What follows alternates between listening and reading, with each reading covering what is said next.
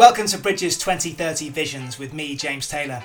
In this series, we ask experts and thought leaders from around the globe, how do we build a more sustainable and inclusive world in this decade and beyond?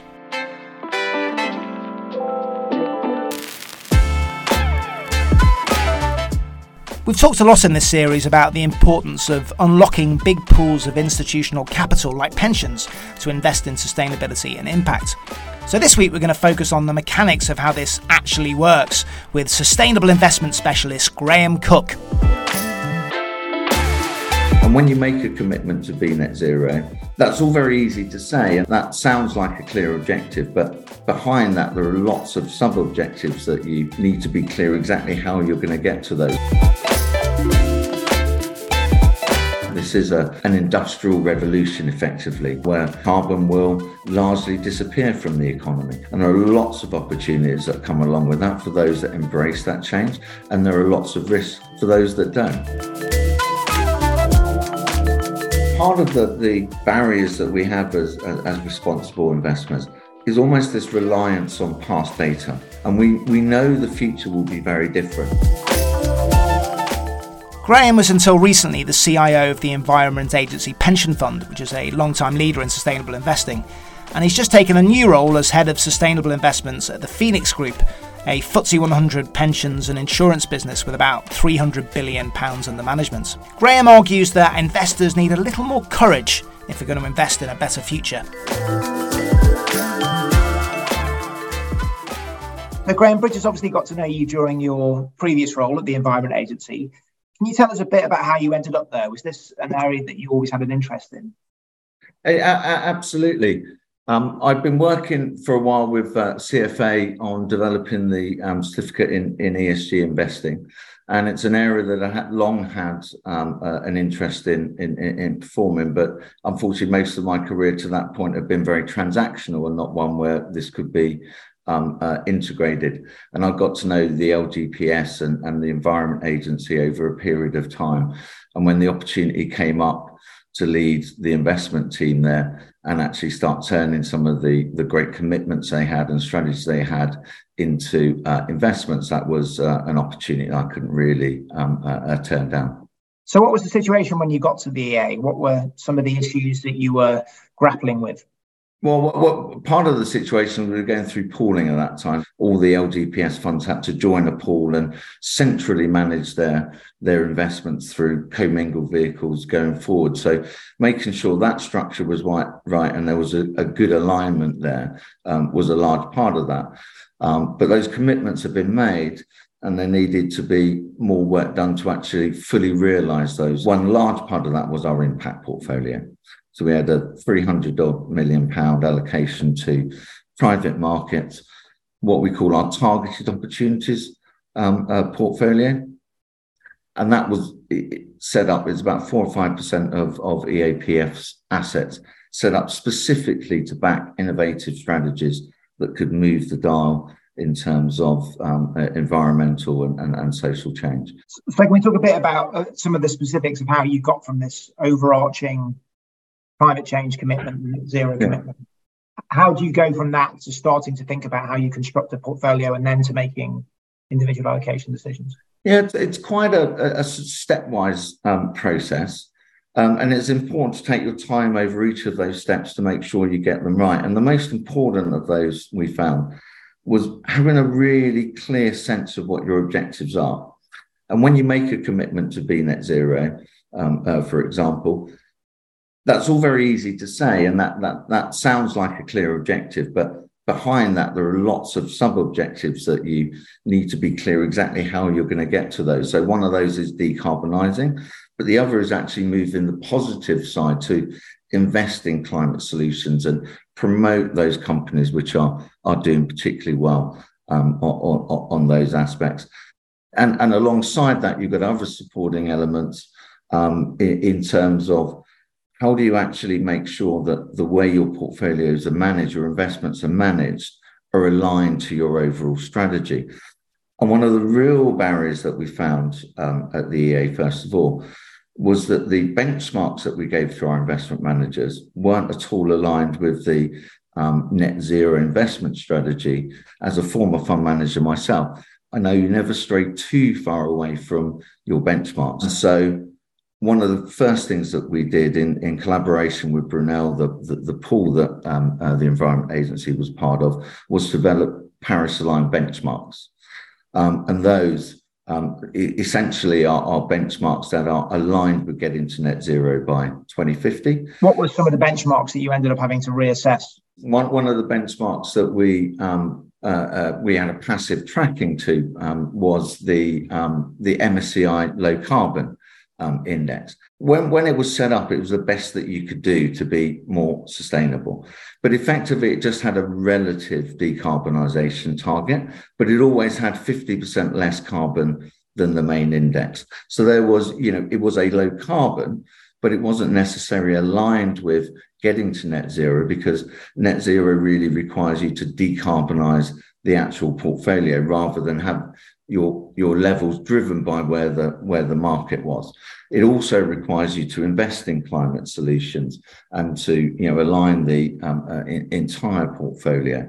And therefore, when the EU prescribed the Paris-aligned benchmark criteria, which set out all of these aspects and genuinely reflected an investment strategy or philosophy which got you to net zero, those are the things that we wanted to adapt to, again, tease out those companies which are performing really well, which we think will thrive in a post-carbon world, and to underweight those which are not adapting to the change. And how did the managers that you were working with respond to that? Was it hard to get this sort of message? No, again, one of the benefits of working at the EA was that they had a long record of responsible investment. Managers have been working with, for decades on this area that weren't very popular at the time, that are suddenly very popular right now, who were, leaders in this, and Bridges were, one of those managers. When you already have a stable of managers which are on board with what you're trying to do, actually they reacted very positively when a benchmark that you were trying to track was actually one that aligned with what they really wanted to do. Clearly, the EA has a long track record in this area. Was it difficult to bring along some of your pooling partners with you? I think that was right at the start, but actually, one of the really pleasing things of being part of that pool for the 4 years that I was at the Environment Agency was seeing others come along the journey that we'd been along a few years earlier. There was great leadership from Faith Ward within Brunel on responsible investment. So, in combination with the expertise that we had and managed to share with our partners within Brunel and that leadership that Brunel had, we actually saw a kind of closing of the pack, as it were, and actually other funds actually challenging the EA PF about how forward thinking they were and can you go that little bit further, which was really refreshing, I have to say. You're listening to Bridges 2030 Visions, a series about how we accelerate progress towards a more sustainable and inclusive world over the next decade. What were the most effective arguments? The science that we have now, and I think the overwhelming change in consumer preferences on this and the preferences of members was as big a thrust as any that we could make. I think that understanding almost that inevitably we're going to move to a post-carbon world and we need to actually adapt. This is an industrial revolution effectively happening now where carbon will largely disappear from the economy. And there are lots of opportunities that come along with that for those that embrace that change. And there are lots of risks for those that don't. And I think some of what we've done at the EA in actually having a track record of these strategies been successful was helpful in getting others to come along on that journey as well. One of the things that we always had to battle was this really outdated theory that in order to do good, you had to give up returns. And I think, partly because of the way that society has been changing and wanting more purpose from the companies that they deal with, actually that's just not true. In fact, you're more at risk if you don't have purpose. And the other objectives that we had was financing the transition. As a pension fund and for many large institutional investors, you have a large element of bonds, which are effectively debt financing that you're providing to companies. So actually having a commitment for some of that funding that you provide to finance the transition. So those companies that want to move to a more sustainable model, given helping them finance the capex, etc., you need to actually move to that model was really important for us, and financing sustainable companies. And the other one was to invest in climate solutions and to embrace innovation. And actually, an unstated target, but one that was widely supported, was to try and back innovative managers in order that they could demonstrate the proof of concept that sustainable investment can generate really good top-tier returns, and hopefully those strategies become more mainstream. And unless you get those first funds off the ground and they prove that concept, it's very difficult for them to become mainstream. Because we have, I think, part of the barriers that we have as responsible investors is almost this reliance on past data. And we know the future will be very different. So strategies that might not have worked, like battery storage, etc., or electric vehicles, all the stars weren't aligned in the way they are right now. My prediction for electric vehicles is an uncontroversial one, that we're at a tipping point now where they will actually just become, the norm. That wasn't the case 5 or 10 years ago. And if you're looking for data to prove that, investing in electric vehicles works, well, it was completely different circumstances in terms of cost parity, market share, infrastructures, much better now in terms of charging points, etc. So you can't rely on that data. We need, as an industry, to move much more towards pathways and look into the future and where the economy is moving and where the opportunities are to define our investments. Because none of us invest in the past. We all get, those comfort blankets from sort of proving it's worked in the past, but you can't invest in the past. You can only invest in the future. And we need to be thinking much more about what the future holds and where an investment lies in the future. That feels like a big mindset shift for portfolio managers. How do you go about getting them to think differently? It is really difficult. I mean, what everybody needs is a little more courage, really. And I would include myself in this, along with many of the professionals. Sometimes you can be a little overwhelmed by your career risk and not wanting to take that extra risk. And sometimes if we really believe that this can work, to actually just back the really good opportunities when we see them. Largely it leads on those which have had the courage to actually make those investments, to sort of do that and allow others to see that and come in later. But it is really difficult. I think sometimes we just need a little bit more courage in our convictions. Can we talk about the climate solutions, the natural capital? How important is that, and what were some of the things that you were investing in there? Yeah, well, natural capital is really important. The connection between climate and nature is completely inextricable, and we'll never get to a net zero world if we continue destroying the most efficient and abundant asset that we have to combat climate change. And so that was a very important part of what we did at the Environment Agency. We actually, one of my last acts as CIO was to get approved a proposal to make an allocation to natural capital within the strategic asset allocation. So as an asset class, 4% was committed to natural capital. And on a risk-adjusted returns basis, these investments can be incredibly attractive. One of the things that we invested in was sustainable forestry.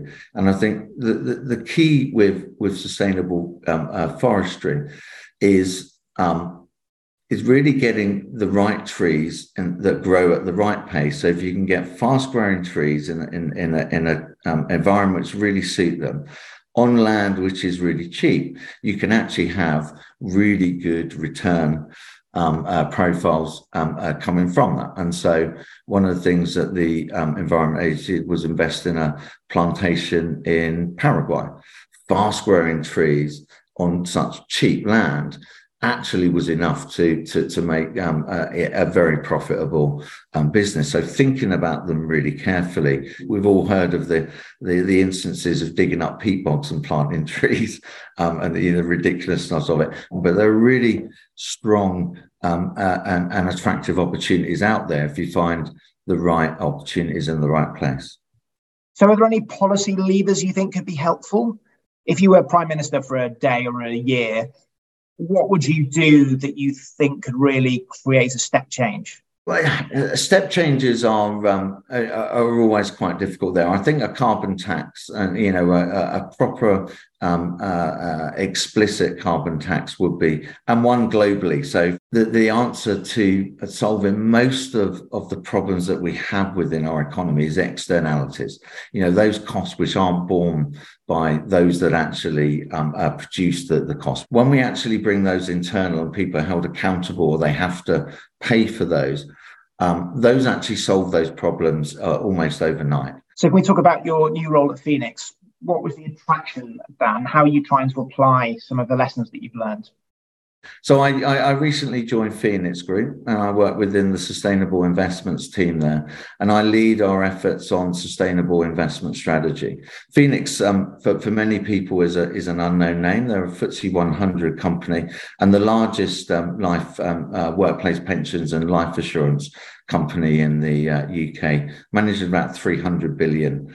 And provide a pension for a quarter of the UK adult population, so of a great scale. And what one of the attractions of going there was to take the groundbreaking work that I'd learned at the EA, take that and apply it to on a larger scale, almost 100 times larger than we had at the Environment Agency, to create change for a much larger group of people.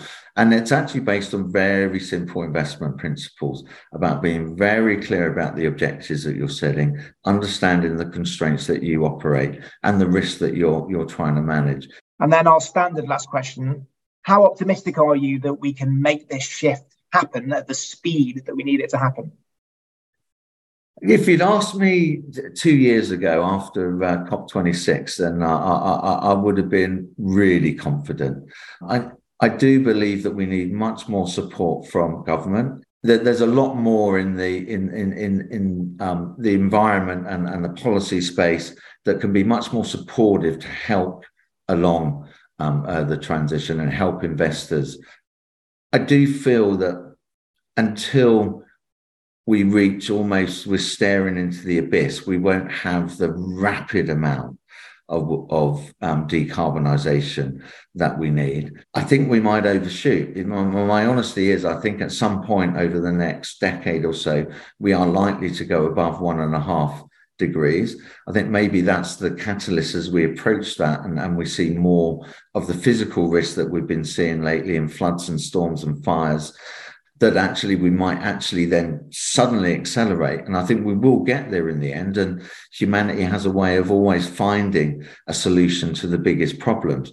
But I think it will get very tense. I wish I could be much more optimistic than that. I do think we'll get there, but I think it will be very stressful.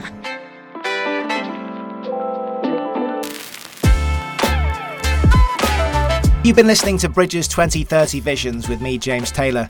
We hope you enjoyed it. If you did, why not like, subscribe, share, download extra episodes, or even leave us a nice 5-star review somewhere. Thanks for joining us.